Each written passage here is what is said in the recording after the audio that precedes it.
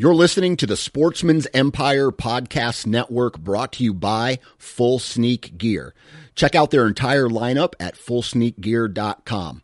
Also be sure to check out our entire stable of podcasts at sportsmansempire.com. New from Moultrie Mobile, the Feed Hub offers first-of-its-kind cellular connection and control for nearly any spin cast feeder on the market. When used with the Moultrie Mobile app, you can monitor feed and battery levels, run feeders on demand, receive alerts when feeders are clogged, and remotely adjust feeding times. The Feed Hub is ideal for anyone who maintains feeders. Remove the guesswork and save time by planning feeder maintenance before you drive to your hunting property. For more information, visit moultriemobile.com.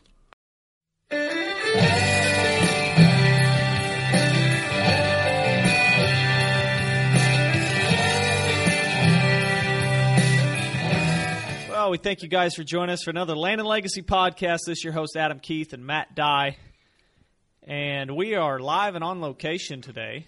Whoop, whoop. We'll talk about the location here in a little bit. But first off, you guys have probably seen some stuff. You may be listening to us on Nine Finger Chronicles RSS feed. You may just see some of our activity on their page and vice versa. This is just another reminder that in the coming 2 weeks, 2 weeks, 2 weeks, we are going to be completely switching to the Nine Finger Chronicles RSS feed, and we're no longer going to be in our normal location. That sounds like a TV channel. Yeah, it does, doesn't it? So we are going to be switching over there, so that you guys need to go ahead, if you're not already, go ahead and start shifting over there. Subscribing to his stuff, feed. liking his page. Yep. And if you don't, if you haven't already liked our page, go ahead and give it a like. Hopefully, You're late. Shoot us some questions. Overdue. That's honestly one of our favorite parts, is getting the questions and hearing about each person's problem and trying to find a solution to help them out. That's honestly one of my most favorite things about this whole job, I guess, is hearing people's problems or their little something that's going on in their property and then trying to fix it. Mm-hmm. And sometimes it always takes a little tweaking here and there. Like oxymoron, but sometimes it almost always takes a new set of eyeballs to figure out the solution. So, so go ahead and start getting ready to make that shift over there and find out and be joining us at the Nine Finger Chronicles RSS feed on iTunes. Right now they're transitioning all of our older stuff, but 2 weeks, our current fresh stuff is going to be there. So you're going to want to switch over, and we're excited because we're joining forces with Dan and his podcast and listeners. It's going to be a great transition. Just wanted to make the reminder and thank everyone for listening each week.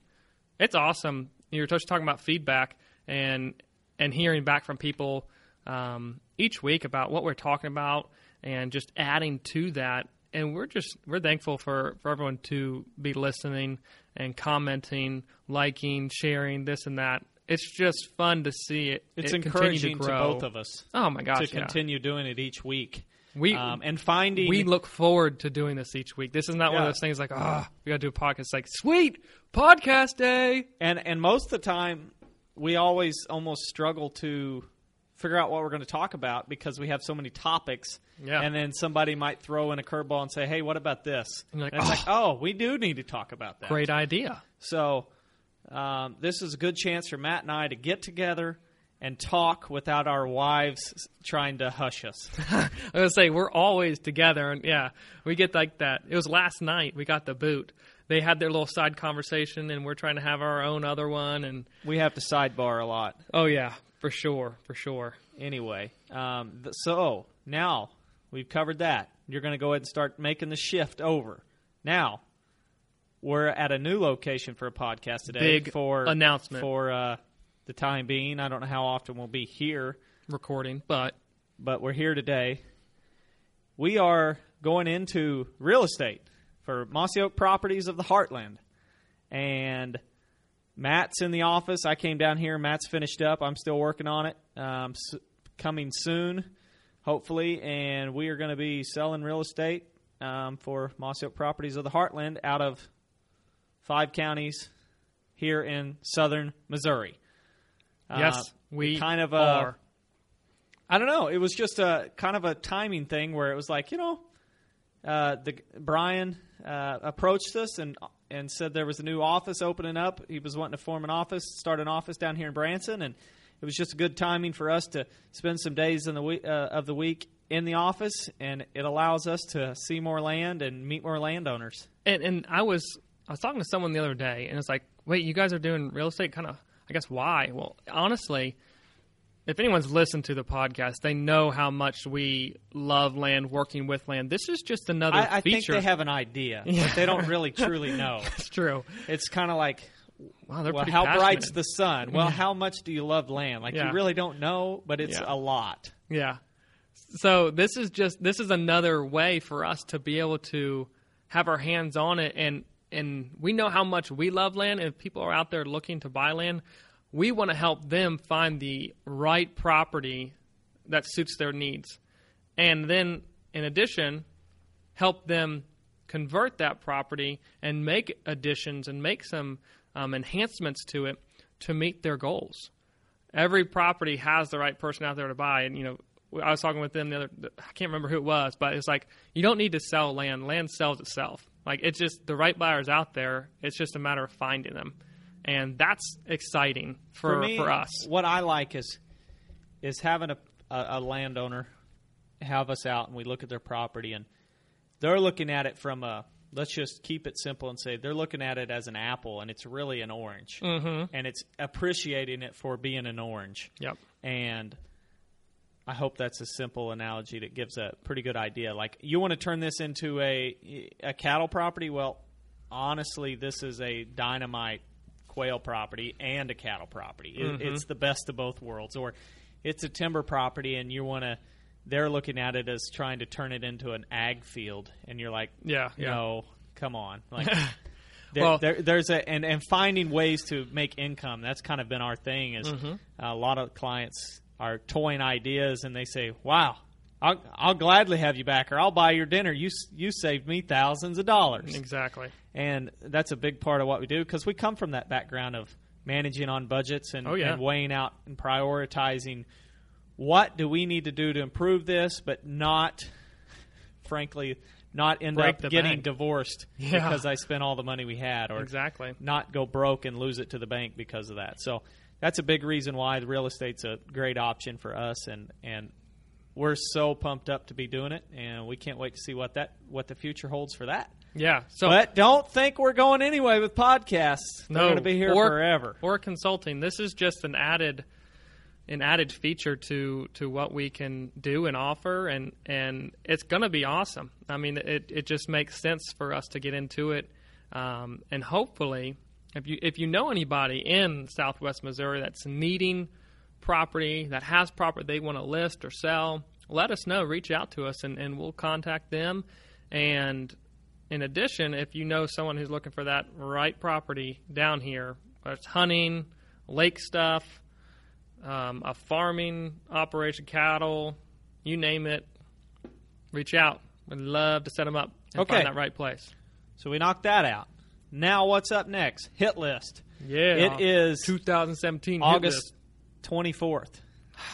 It's your birthday. Hey, I got to make that announcement. I had to make it very clear. Like, okay, I wasn't forgetting when about are you going to mention this? I wasn't. Come on. I want to toot it right here. Toot that horn. That big old 30 horn is just honking. Yeah. Oh, man, 30. How does it feel?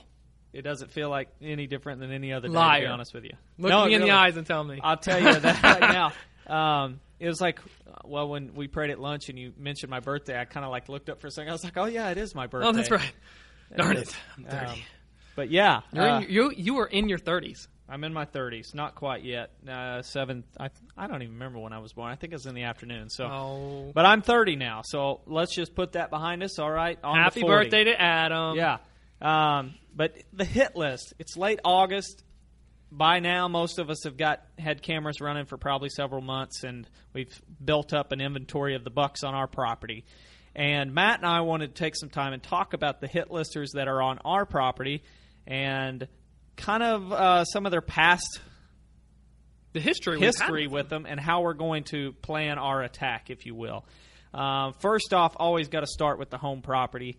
The home property is my family farm, but it's also my lease, which is the Prairie Hollow property. It's just 900 acres, all conjoining right there. So it hunts like the same. We share. There's a lot of the same bucks on both of them, and actually right now, several of the hit listers are on the Prairie Hollow property.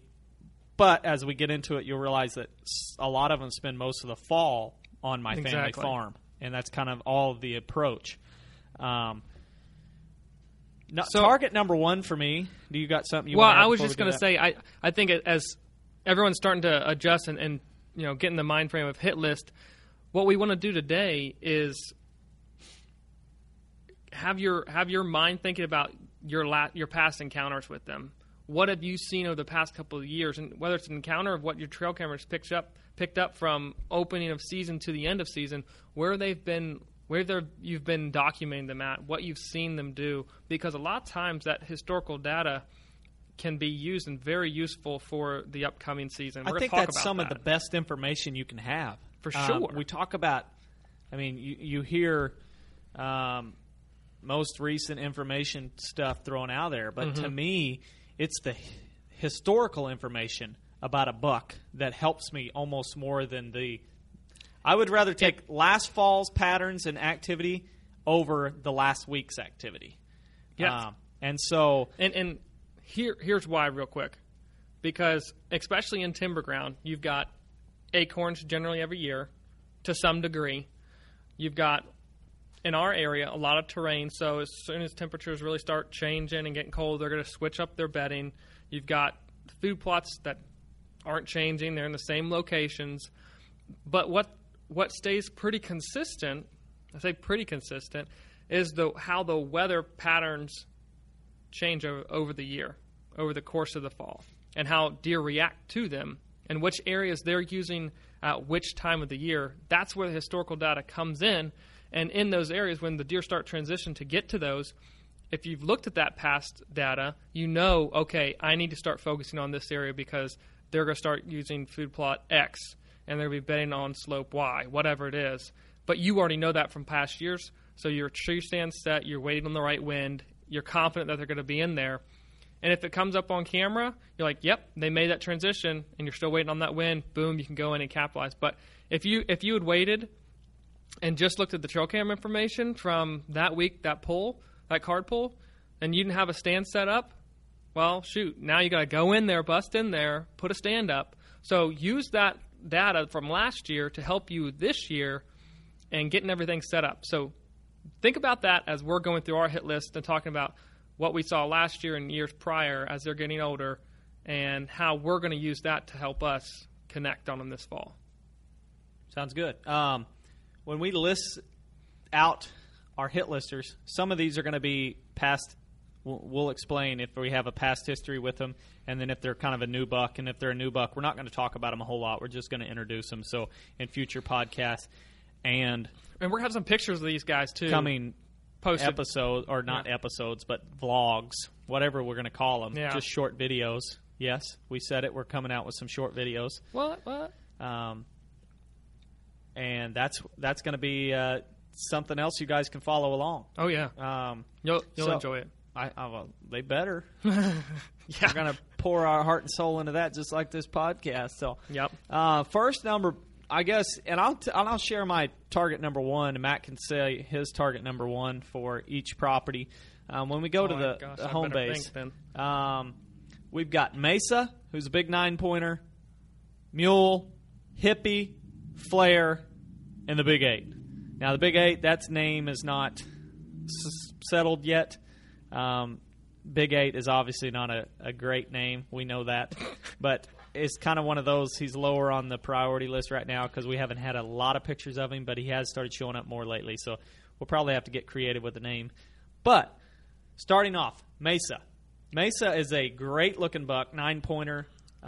First off, and I got to get over to Deer Lab. Yes. I was going to say, let's talk about Deer Lab a little bit because this is the program that we use to organize, categorize, analyze, some other type of lysing photos. Like, this is a great storage software program developed to analyze in-depth deer profiles, movement, everything you can imagine. You can play with the settings and see if they're moving on. They prefer this wind to move in this area. Hot spots. Are you on it right now too? I'm on it. Yeah. Okay, I'm on Mesa's profile right now. Yeah, I got. And so, as we mentioned Mesa, I'll just talk about his keep in mind these most of his pictures have came during the summer months. So yes. I can filter it if I want, but as of right now, it shows him moving from 10 p.m. to 2 a.m. the most. Yeah, only going to get him with the spotlight, and we don't do that. So then we look at areas. Looks like Brushy Bottom is where he's at most. Where he gets picked up that trail camera location the most. Yeah, so we go over to wind. This is what I love Deer Lab for this. No other software that I've experienced like this. And looks like southeast wind is his dominant wind that he moves on. At 35%. 35% of the times that camera is captured, or any camera is captured on your farm or the lease, he's moving with a southeast wind. That's interesting. This is the first time I've ever looked at Mesa's sightings. Mm-hmm. And you can definitely see, Matt, that when it comes to the moon, that it just on these pictures. Yeah, just on these ones. That there's more sightings, bar none, on either a waxing gibbous or a waning gibbous, which is everything else is like 1 to 2 sightings. One has 4. The other 2, waxing gibbous and waning, both have 7. Yeah. So and that's a whole other podcast down the road. The moon phase and what our opinion moon is on that. illumination and all this You're stuff. You're going to have to tag along for that. That's a we'll get there. 3 podcast thing. But yeah. And the heat map. The heat map is what's really cool about Deer Lab with this buck. Of course, he's been in 3 locations, and you can see, Matt, nobody else can, but if we're looking at the locations of where he's been, there's cameras all in between where we've gotten pictures of him, and he's not shown up on those cameras. Mm-hmm. Makes you wonder, okay, how's he getting there? Yeah. Well, and I think when you're talking about the wind, and which one he preferred, excuse me, it's amazing to me because of the area that he's in. It's got steep ridges and a big valley that he's spent a lot of time on, and what that southeast wind does in the area that he's concentrating in. Like how does that wind? Why is he preferring that wind to move? Maybe in that area because of the terrain, he can scent more of the area. He can cover more of the area, which makes sense because it's coming up the valley. He can smell a lot more. I know you all listening may not know that, but just putting it all together, he can survey a lot more area, be more secure when he's got that southeast wind to get to these camera locations. And that's just stuff that we're talking about Deer Lab can do for you on your place, is analyze these different, wind, moon, the heat map, the different photos, timing that they're moving. Last seen 21 days ago, August the 3rd. That was the last time we saw Mesa. Yeah.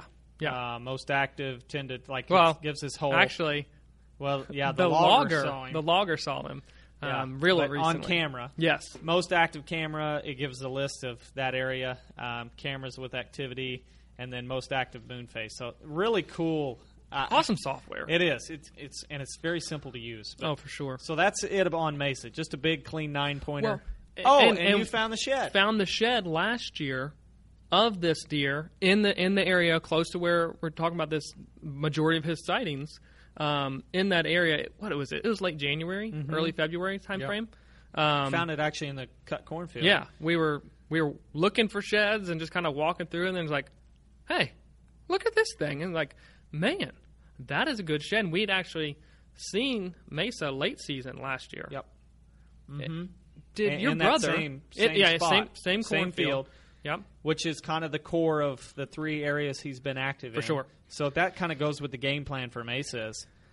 Early during the fall, he's on the western part of my farm. And we had a few pictures of him up there at night last year. Yep. And then he shifted and he was down on the lease. Yep. And that's kind of where he was the whole time. And daylight, though. In daylight. We had sightings with him. Right now, Mesa's attack is if we can get him on camera early.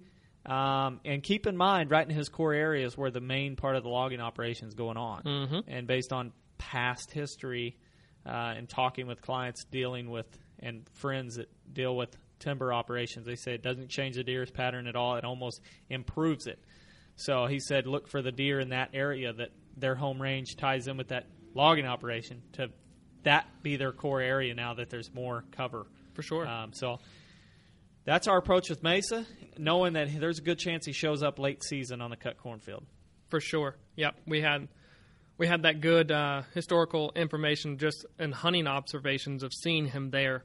And we've got corn in there again, and we're going to have cover cropped and wheat, big 19-acre cornfield, and hopefully we'll have a great encounter with him there. Yeah. With a bow in hand in range, or even a muzzleloader. Who knows? Who knows? But he's a great deer. Beautiful 9-pointer. Just a big, beautiful southern Missouri 9-pointer. Now, mule. Ooh, mule. Mule is target number one for me on the family farm. Now, there are better deer, but mule is just one of those found match set of his. I found an antler last year on the same cut cornfield, Yep. and my brother ended up finding the other side on the family farm. I don't know how far apart. It was a good ways apart. It was pretty good ways apart. And he's very active the last 2 years. So 2 years ago, we had a bunch of pictures of him. This last year, we had a bunch of pictures of him. And then, of course, we're going in this fall or this summer, we've had a bunch of pictures of him. Yep. So he's a very, very photogenic deer. He's a big 9-pointer with really short brow tines, like mule deer brow tines, hence the name Mule. We could call him Muley, but everybody's got a deer they call Muley, so we called him Mule. And he is really active right now on our lease, but during the fall, he always turns and gets really active on the family farm. And in daylight, too. And in daylight, he works a lot of scrapes. A lot of scrapes. There's a scrape line that we had a ton of pictures on him last year. Yep. And we put a stand in place late season after he'd already shifted down late season to the cut cornfield. Yep. But during October and November, there's a key portion of the family farm that he was at a lot the last 2 years. Yep. So now we're going into historical data going, okay, during the rut, this is his area. We placed a stand that's it's a stand for killing mature deer. It's an edgy stand. You go in there and you're kind of like, ooh, we're really pushing it, but the wind is just perfect. Like, Yep. we have showered, we have treated our clothes, we have stored our clothes, Yep. and we are threading the needle. He usually approaches from the south or the north, and we hunted on a northeast wind. So the wind is in his favor, but we're just sticking our nose in his business. So it's one of those that could pay off huge, and it's on a great scrape line. It's one of my favorite parts of it, and it probably is your favorite part of the farm, Honestly, I think. and yes, I'm going to tie in another thing that we've kind of done. In addition, and I think why he uses that area so much is, one, it's tough to get to. It's kind of in a corner of a property where there's an adjacent landowner who doesn't do anything. Like, it's untouched ground. No one goes in there. It's thick. But on your family farm, there's an area that recently has been enhanced. We've done quite a bit of cedar cutting in there. Mm-hmm. And then your brother and your dad this spring burned it.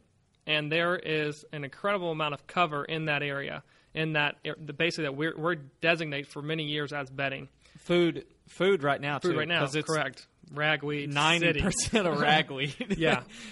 That's why we're all kind of choked up, because we've spent a lot of time in that area. But that's kind of his core area. And again, this is that sliver of ground that's in between those two thick pieces, and it's Scrape City, and he works them. That's the place to kill him, and it is late October, November. He is absolutely killable with the right winds in that area. For sure. I don't think and then as late season shifts, he goes down to the cut cornfield because that's the main food source. Yep. Now, things may change because we're planting the middle field in wheat, doing some different tests. I've actually had a guy reach out saying he wanted us to do more tests, and that's something we want to do. Yeah. And so we're going to be planting different species and seeing which one is more preferred and what we think on it. When you say middle field, for those not familiar with it, that is a pasture that is going to be grazed. It's grazed right now. Pretty heavy, and then we're going to be drilling wheat into that pasture. So if you've got ground that gets grazed pretty heavy late summertime on your place, what we're doing and experimenting with is going in and drilling wheat into it to make that pasture, the big open area, that much more attractive. Mm-hmm. And then once the season's over, the cows are going to benefit from it. Bingo. So it's the best of both worlds. Mm-hmm. Easy sell for your dad to get on board with that. Yeah. That's pretty much it on Mule. Target number 1 for me. I think he's a beautiful deer. Oh, gorgeous. Even though he doesn't score much, frankly, we don't care.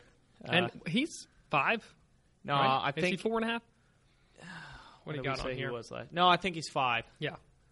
Yep. Maybe 4.5. I don't know. I haven't really studied him too much to figure that out. But he's mature. We know that. He's on the list. He's on the list, but not to say that there aren't 3.5-year-olds somewhere on that we're hunting that aren't going to make the list because they are 3.5. Because frankly, if they make us happy, we're going to be whacking them.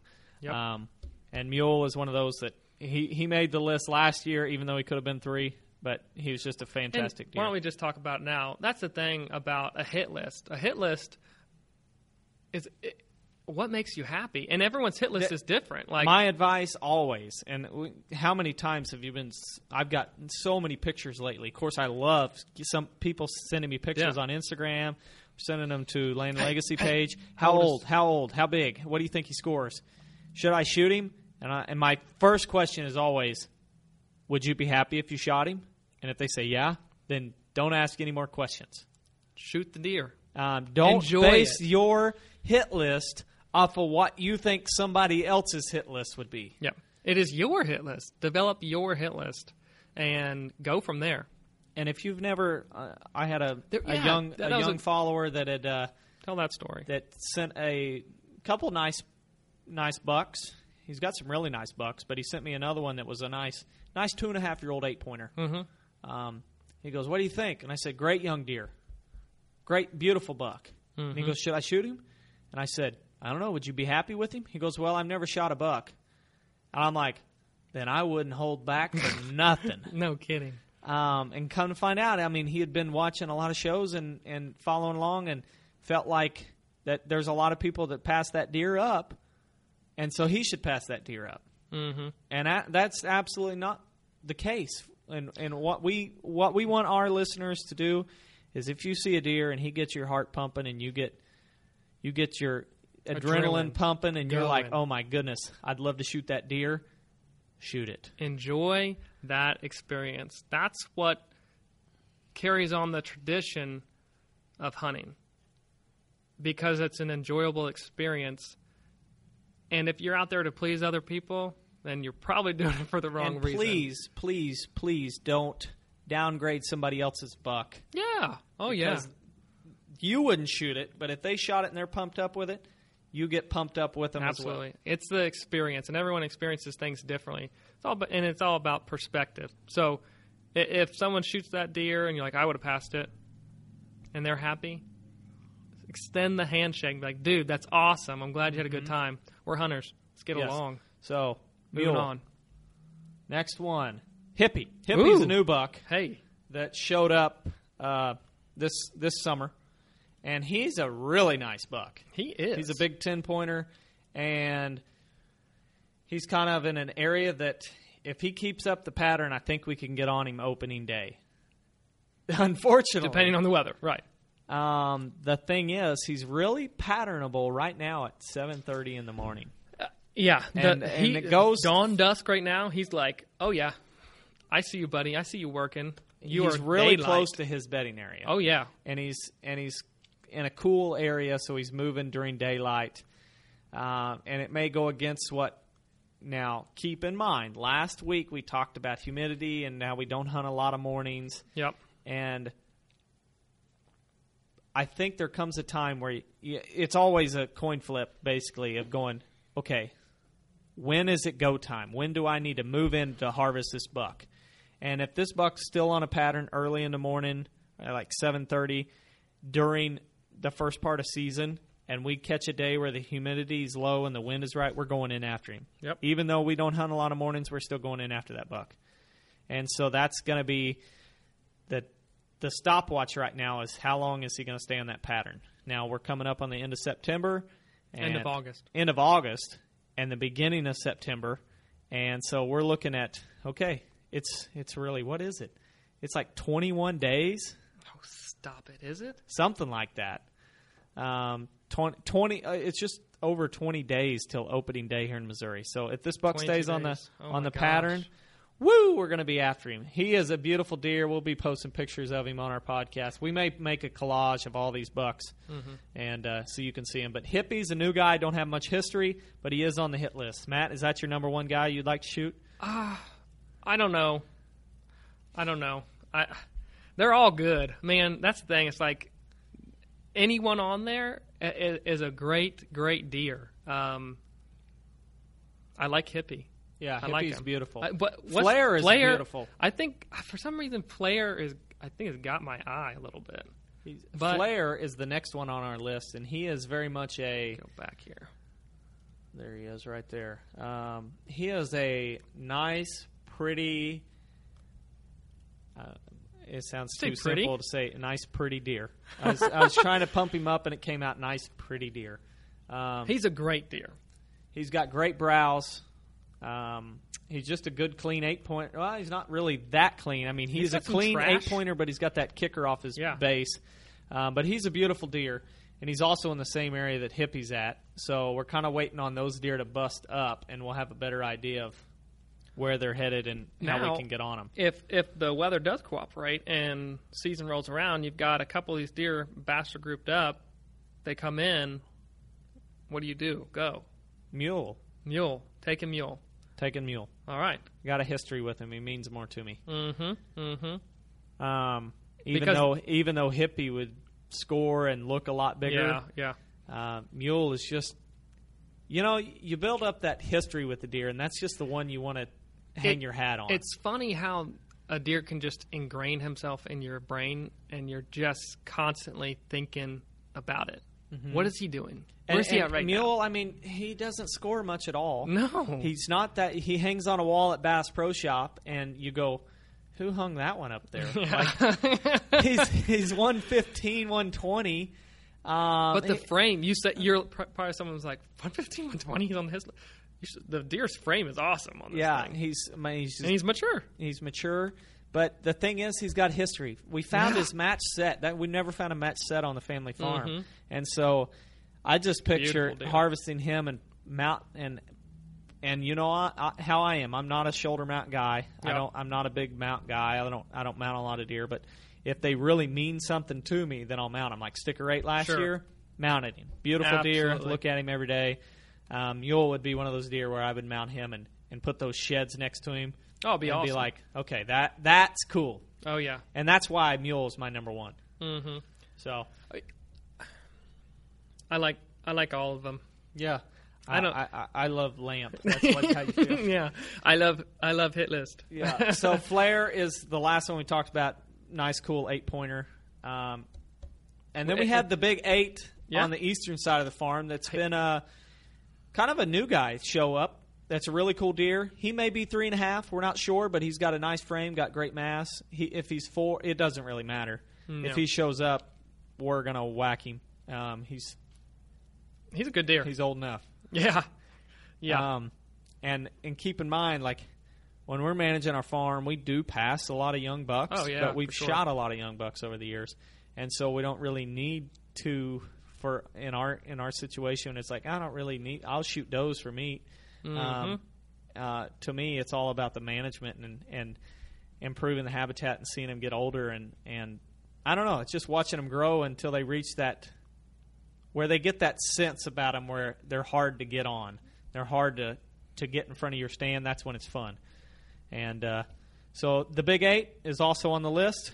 And then we have one that's MIA that was all over it last 2 years. We had him all through the late season last year. I'm waiting for him to show up. That was a buck we call Beamer, another big, clean 8-pointer. A lot longer main beams than the others. So that pretty much wraps up. You got anything else you want to talk about on the hit list and in the Prairie Hollow Mansfield Farm? I think we talked a little bit about some of the history we have with a lot more of these deer there at that place.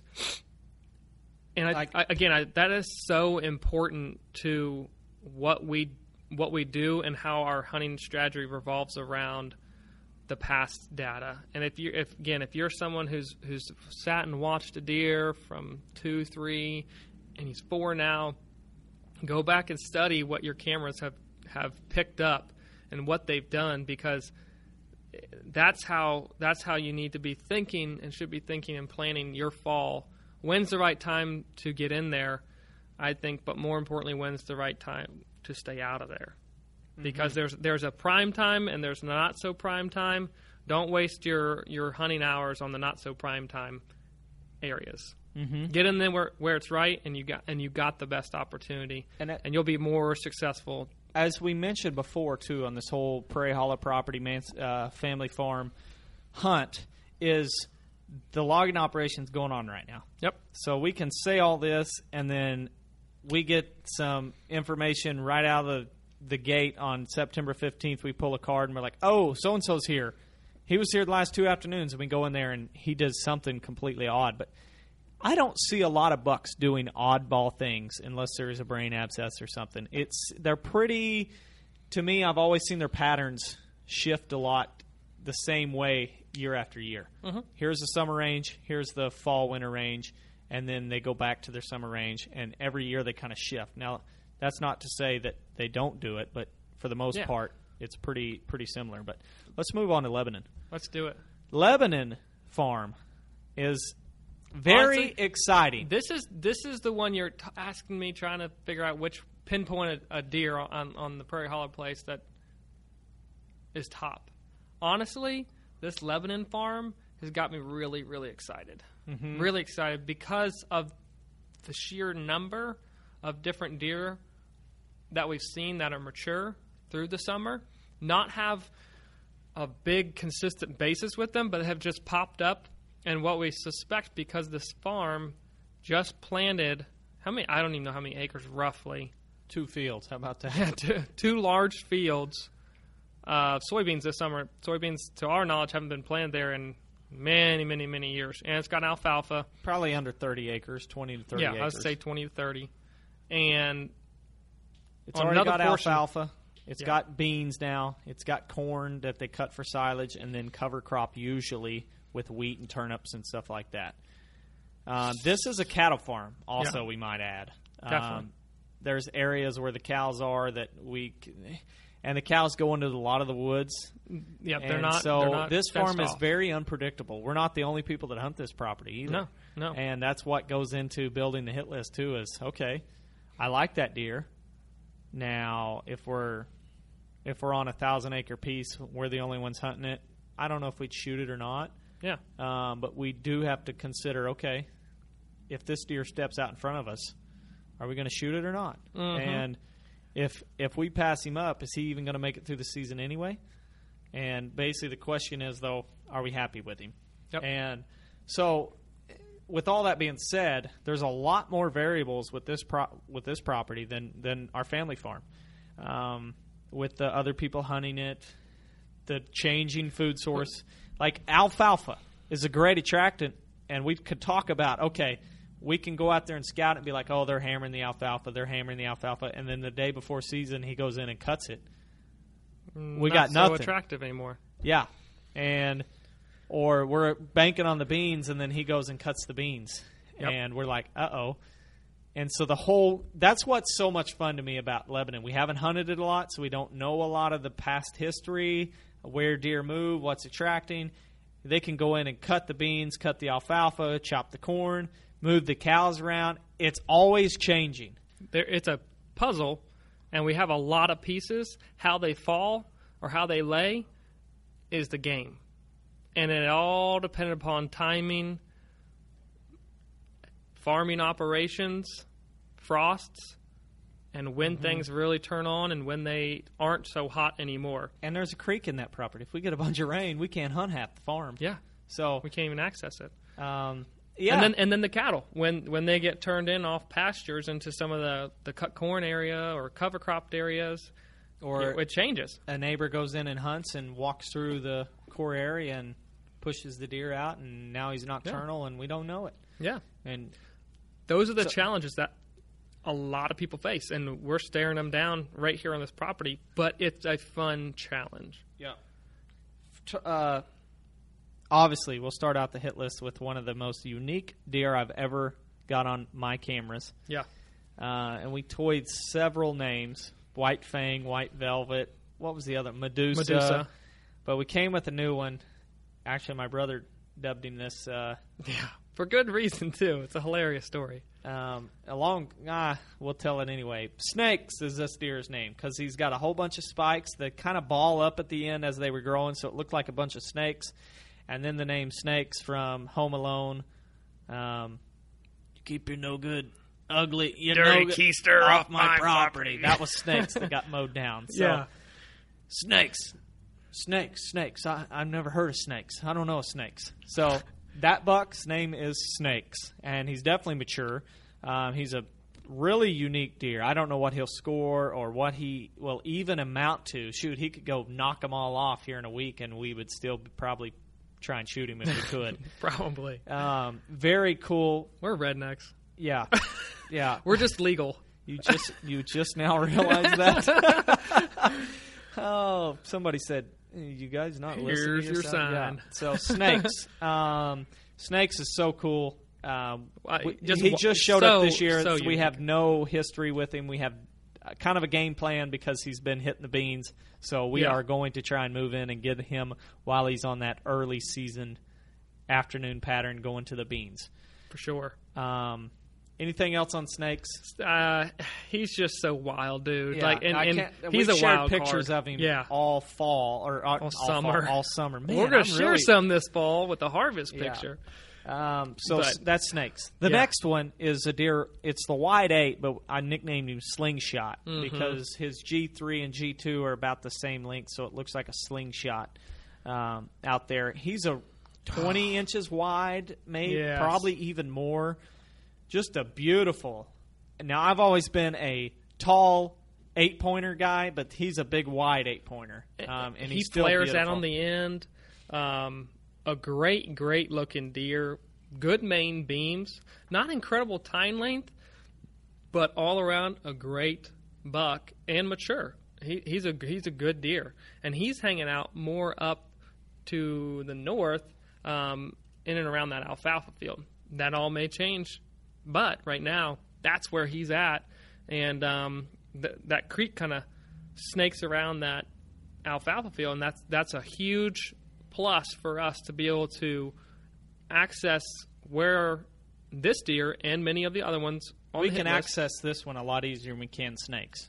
much easier. And that creek system, it's high banks. We used it actually during turkey season to harvest multiple birds. It's filthy. It's very, very deadly. And that's the technique and access point that we're going to be using to get back into where these deer hopefully are going to be during the early season and sneak in, got stands in place, and hopefully encounter this deer, if not some of the other deer, using the northern portion of the property on the alfalfa. So it's that's incredible. a Wide 8 slingshot. Slinger. And it's between him and the tall 8. For you. There's the big 10. The tight 10. Tight 10. That's probably the score-wise. He's got the biggest tines. But he's tight. I mean, as the name says, tight 10. I think for me, it's between the 8-pointer, not the one not slingshot, but the other one that we just talked about or just mentioned, and tight 10 are my so favorite. The tall 8. Tall 8 and the tight tight 10. Okay. Titan. Why don't we just call him Titan? We can call him Titan. Titan. Tight 10, Titan. Yeah. Yeah, we'll call him Titan. Titan. We're making up this hit list as we go. Yeah. People are going to think these aren't even real deer. Oh, no, they're just making up names and saying this is they call this one soybeans. Titan. He's over there. Yeah, right. Yeah. Call BS on that. Yeah. So, Titan. Are you on? Oh, no, you're on. You're on. I'm going down my list, man. This is the tall 8. We posted pictures of him. He's my number 1 there. Oh, he's incredible. Beautiful deer. He's almost, I think of a buck when I look at the tines on this one. He's not as massive as this one. Mark Dury had a buck years ago called Chiquita because he said his tines look like bananas and they kind of curled in. Yeah. That's the same way this one is. They kind of curl in, and he's just a beautiful deer. He's my number one for He is sure. the classic. If you were to think of an 8-point, that is this deer. He's picture perfect. He's probably would 18, 19 wide. Yeah, incredible. Great main 12-inch beam G2s, lengths too. Yeah. So he's a beautiful deer. Definitely my number one. Oh gosh. Even if he was 2.5, I would be going, okay, sign me up. That, I mean, he's 4.5 at least. Yes. Oh, yeah. He's Great. got a tank All of day a long. body. All day long. Yeah. Tight 10. This is a deer, and we suspect that Chad saw this deer Chad, 2 your years brother, ago. Yes, late season. Chasing the doe. Wasn't it chasing the doe? I don't remember. He probably told us a lie anyhow. He probably said, "Oh, I had an encounter there," and then messing up our game plans. No, I'm just kidding. But he suspects just based on the antler characteristics. 2 years ago, he had an encounter with this deer, and tight 10 is a very, very large deer. Obviously now very mature. I'm easy saying 5.5 on this one. He's not real wide. He's probably only 15 wide. Right. But he's got 12-inch G2s and 3s, and G4s are 5 inches easy. Brows are 5 inches. So he's just a good-looking deer. I don't know. He hasn't been on the camera a whole lot. That's why I'm banking on the other deer, because this one's been kind of hit and miss all summer. But from that historical data, we can say maybe he's not summering here as much, and later on, boom, he's going to come in. Because he's on the northern side of the property, but Chad saw him during hunting season on the southern part. So that could come into play, and we're ready. Either way, we're going to be pumped to put a tag on this guy. Oh, for sure. For sure. And then the last one, Mr. Magoo. Mr. Magoo. And I'll share the story on how he got his name. He looks like when you look at him from a distance, you're like, wait, he looks kind of like a 6-pointer, but I can't really. No, he looks like an 8. And he's got a notch in his ear. He just is he's an interesting person, and he kind of looked like a 6, but then he turned and he was an 8, and you're like, oh, and it's almost like he was. And then from another angle, you're like, oh, he's a 7-pointer first glance. So you never really could. It was almost like he was a spy, or like somebody who. Incognito. Oh, yeah, incognito. That's the word I was looking for. And then Matt came up with Mr. Magoo because he was a spy. Come to find out, Mr. Magoo's not a spy, but we already like the name. So his name's Mr. Magoo, even though it's not fitting. You know what? You learn things when you go on to Google. Yeah. Mr. Magoo's not a spy, but this guy is Mr. Magoo, and he's a good looking deer. The most impressive thing I see on him are his bases, and right there at his brows, he's got some incredible mass. It almost like palmates a little bit right there, that gap between his thought it was his brow. ear. Yeah, laid back at first, but based on the angle, but they've really kind of palmate out a little bit, and it's very, very thick mass right there in that area.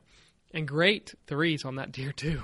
Yeah. Really incredible 3s. So that's it on the Lebanon property. Yep. We've got five of them for sure on the hit list. Who knows what else shows up? And that's kind of a sleeper, you know. That property, there's a lot of creek systems and a lot of drains. We could talk all day. We could make 3 podcasts about this property. Oh, for sure. And then a oddball comes storming in and we shoot it. And we're like, hey, look, we shot a nice buck. And have no history, no. Yeah, that's the thing about this. I don't see that happening as much on my farm. Yeah. But when you hunt new properties and you are with the creek system and stuff like that, like this Lebanon property. And big wood blocks on both sides of it, you just never really know. Never really know. So that's our 2017 hit list on 2 of the properties we're going to be focusing a lot on. But now we're going to kind of switch gears a little bit and talk about our Kansas lease. And our good friend Richard Lee, who we hunt up there with. And actually tomorrow we're going to Kansas to work on the lease prior to season. But I think it'd be really, hopefully, informative for people. I'm just curious. Everyone raise their hands. Yeah, exactly. I'm curious. Hey, guys, raise your hand. Call in. Yeah, exactly. How many people I'm sure that this is the case because we all have busy lives and have stuff going on, Little League and soccer and all kinds of stuff. So there's always a time where you're like, I need to get this work done, but it's almost season. Yeah. And this is a problem a lot of us face. And we talked about it back in the summer about things to do now so you don't have to do that in August. But here we are, and it's August, and we're talking about going to do this stuff. Oh, yeah. It just like it's real life. It is. And it's problems we all face unless we live on the property and we don't have a job, Yeah. which almost never happens. So one day. yeah, one day. That's the dream, right? Yeah. Oh, yeah. I want to be a hermit on a 1,000-acre family farm. Okay, perfect. Let's make that happen. No, but seriously, I do. Yeah, I think we all do. But the other side of that is it happens for almost everybody. Well, It's happening for us, so it's time. Yeah. Instead of making excuses, we're going to this farm to do some work before deer season. Now, keep in mind, deer season it opens up in, I think youth season's like the September first 11th. week September in 11th September. in Kansas, yeah. And then turn around and then for the rest of it's September 11th. Oh, yeah. And You're right. so season opens up pretty quickly, but we don't make it out there usually till October. Late October, yeah. And so that's why we can afford, and that's what helps us sleep at night is even though we're going out late, we're still not going to be there for a while. And And this property is a unique property. We're not going into the core area. It's north central Kansas. There's not a whole lot of cover areas because it's a lot of crop fields around here. And the core areas where we see a lot of deer coming from, we're staying out of. Yep. And obviously that correlates with how we hunt. We don't bust into all these areas. But just like Adam was talking about, Richard Lee, who we hunt up there with, he's out of Florida. He's a busy guy. He's got a business. He runs home contracting, construction business. And this is the time that he has to be able to go out there, and our schedules just match up now. So, he's flying in to do some work. We're going to meet him out there, pick him up at the airport, and head out there and work this weekend. But we wanted to talk about the management strategies on a lease because there's so many people are find themselves in a situation just like we are right now, trying to improve some habitat things and improve the hunting. But, there's some restrictions on some leased ground that you can and can't do. So let's talk about what we're planning on doing. Hopefully that will be able to correlate and give you some ideas of how to improve the hunting this fall on your lease. And let's just go get started. I think, Adam, you talked about it real briefly there. This is crop ground. This property sets itself up a lot different from surrounding areas. We've talked a lot about timber all summer long and managing in timber property, but this is our chance to go, okay, we know how to hunt, or we're hunting crop ground. Yes. And, when you look around there, the only really cover is in rough areas and along the river. Yep. And this property has a river run right through it. It's a big part of what we do. We'll talk about it in a little bit. But when you think about crop ground, I always think about food. My gosh, in the summer, there's beans and corn and wheat, whatever, everywhere. And then combines start rolling out in August, September, October, and all of a sudden that food is gone, and we're looking at cover is gone. Lip high, yeah. You think about all the people that have hunted, all the videos we've watched over the years, and in Illinois, I always think Pike County, Illinois, and guys are sitting there and like, well, the corn's still standing, we're not seeing many deer, and they're like deer out in those corn, they're bedded down in the cornfield eating corn, and they don't ever have to move very far. And when so corn gets cut, then it's like they're game pushed on. to those wood lots and those wooded fingers and rivers. So that's a good I hope gives a good feel for this area. We're talking, I think I put it on Google Earth, and it was over 200-acre field in the middle of this property. Yeah, so that's big, monstrous. Is field. that big? Yes. I remember the first time I went out there and sat in the stand overlooking it, and I was like, oh my gosh. If there's a deer if you're standing on one side in the timber and there's a deer on the other side in the timber, you really can't see it with the naked eye. No. It takes binoculars. No, yeah. And so For real, though. this property is covered with crops all around it, and the main chunks of woods and bedding areas are along the river and sloughs. That's pretty much it. And so now keep in mind, food everywhere, and then once it gets cut, there's not much food everywhere. So how can we improve this property for hunting? We can plant food plots. Mm-hmm. And there's a 3.5 acre field that doesn't really ever produce great yields for the farmer, and so it's kind of fallow field. So we're going to plant it in a fall mix. Yep. And especially this year, after he's like, you know what, it's not worth my time. I'm not planting it this spring just to waste money and time and diesel on that field. I'm not doing it. So he said, have at it. Gave us permission to be able to plant a fall crop in there, and that's what we're going to do. And there's a couple of other areas on the place, and these are lot just smaller, maybe half acre. One's even a quarter, if that. Small little areas that we've seen a lot of activity in over the past couple of years, and it's a simple. We're out there 3 days, so it's going to be a spray, broadcast, drag, or roll kind of planting or method. The clover, we're just going to broadcast. Yeah, exactly. That's it. And it's that simple. And think about this property as far as when you think of timber, and I think of timber, is it's always tough to find bottlenecks and travel corridors because you've got 400 acres that look the exact same, and it's all closed canopy, and it's just a pain.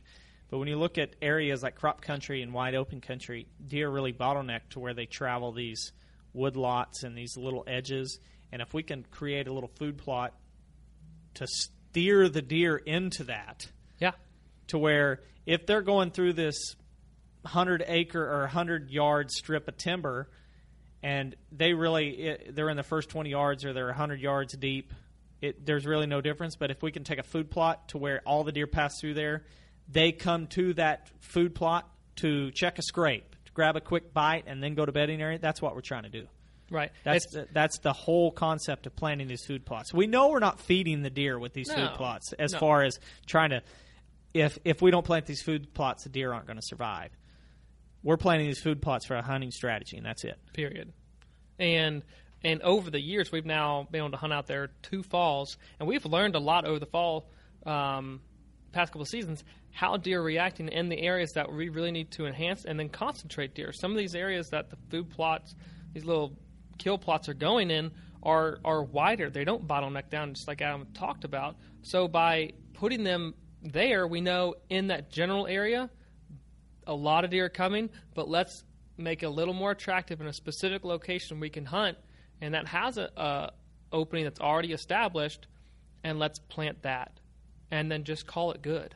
Mm-hmm. And add a bio-rock or some sort of mineral to that area during the summer, and then you put up a mock scrape, and or you just make it more enticing. Yes, so there's all kinds of things that they need or want in that area, and that is just I'm excited about that. We've never had food plots out there, and we've never had. Once they harvest the crops, it's kind of like they're going to cut bean field that's 100 acres, and you're like, I don't know where they're going or coming from, but that's the plan. So this year is going to change that up. So when we go out there this weekend, we're going to be spraying, broadcasting, getting food plots in. And that's another point right there is all those techniques. Like I know there's a lot of people, a lot of our friends that have other leases that they go to. And it's like, I have a weekend to be able to plant. I can't spend all weekend spraying or mowing and disking and then planting and then cults packing, all this other stuff. Like, I have very limited time, and we have other stands that we need to hang and move. So doing this, like, spray, go in and broadcast, and roll, that technique, that system can be done very, very quickly. And even if you're not planting big species, like let's just say you want to stick to clover and brassicas, you don't need to roll it. No. You can just broadcast it on the ground. They're such small seed, they will get into the seed bed at the appropriate depth. Mm-hmm. And this is the other thing. Have you checked weather? Is there rain coming shortly after? I think so. I think there's a chance on Tuesday after we leave. But either way, this was our time to plant. So if you're planting the grasses like the wheat or an oat or something, and you want to cover that seed, you want to do the rolling, that's also going to help. If there's soil moisture, conserve that until you do get a rain. Again, if we didn't have rain coming in at like Tuesday time frame, that's our option. That's what Sunday. we have to do. Sunday. There's rain on Sunday, Saturday night actually. So we'll be food plot planting on days Friday and Saturday. Yeah, absolutely. But that's the thing that you can't control. You know when you can go out there. You're scheduling it most likely months in advance or whatever. If you're a non-resident or you just have to travel a long ways, you do what you can and you make the best of it. And it's all about finding the quickest way to get things done. Quickest and efficient. And the biggest bang for your buck. Exactly. And for us, the food plots is a big bang for our buck because we're steering the deer. Another thing we're doing is steer deer. Yes. Not to jump ahead, but we have other stuff on the list. But we are, I think we're coming up on an hour, so we're going to boogie through this. But we're going to be hinging trees to steer the deer as well. So we talked about, let's say we have a 100-acre strip, and we have let's say we walk 20 yards in to a little opening that's a food plot. So we want those deer to go through that. You said 100-acre, 100-yard strip. 100-yard strip. Yep. And we walk 20 yards in. So there's another 80 yards past the food plot that we don't want the deer really to be walking through there a lot. We want them in range. We want to send them through range. So we're going through. We have the landowner's permission to hinge cut some trees that aren't going to ever provide any profit to him. So hackberries and little old dogwoods or mulberries. There's a lot of mulberry out there. Honey locusts. Yep. That's every other tree out there.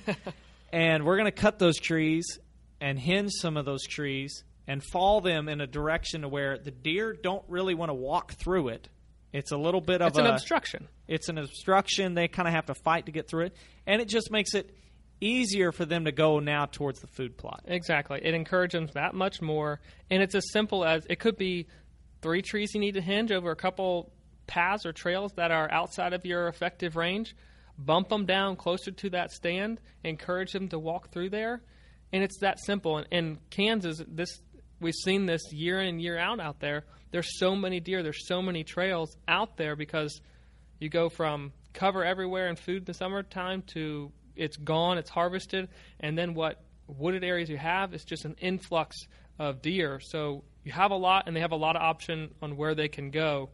So by putting these little obstructions in the trails will make hunting this 100-yard strip much more effective. And even there's other areas that are much larger than 100 yards that we're still going to be hinging on and pushing deer and following deer just that enough, give them that a little more encouragement to come within range.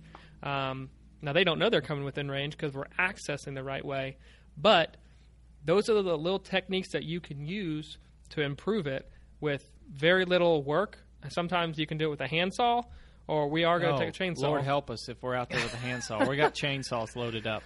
But you can do it with a little quick, sharp handsaw and cut little trees. But you can drop some big trees and really change some travel patterns. Sure. So by adding the food plot, the mock scrapes, the minerals, and then hinging trees, we can take that 100-yard strip of timber and turn it into a 40-yard gap that's all within range. And that's what the whole goal is, to take an already good transition area and turn it into a great bottleneck. For sure. And then also while we're out there, we got to put out some more cameras. Yep, we have to take a little more inventory on what's out there. And that of course, we see it every year, just like we talked about when grain is harvested and crops are harvested.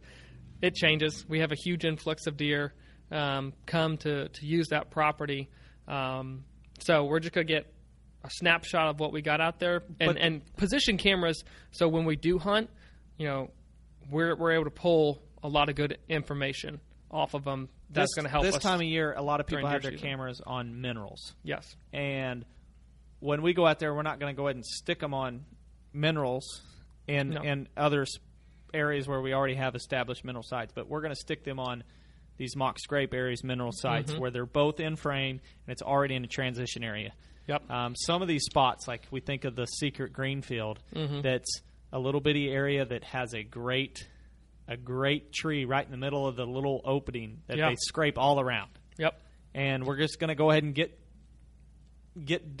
the camera on it, so when they really do start scraping here in a month, then we already know who's in the area. Oh yeah. It's priming yourself, getting the intel since you've been away, that when you do start hunting, you're ready. You've got it. And they may not be. I mean, we're putting lithium batteries in these cameras, and That's kind of the whole concept is just even though we're in there in August, we're preparing for late October. Late October, yeah, exactly. Which is when we're going to be in the stand. Dude, I'm pumped. That place is incredible. You know, last year we've seen really good deer every year we've been out there. And you harvested a nice buck out there on a spot and stalk, kind of a unique hunt. Yeah. And we didn't know that deer was there. No. And so we really kind of it's along the Republican River. And so even though we may put the cameras up and say, okay, we have this deer, this deer, this deer, an oddball could come in and go, whoa, who's this guy? For sure. Chad and Richard saw a really nice buck last year.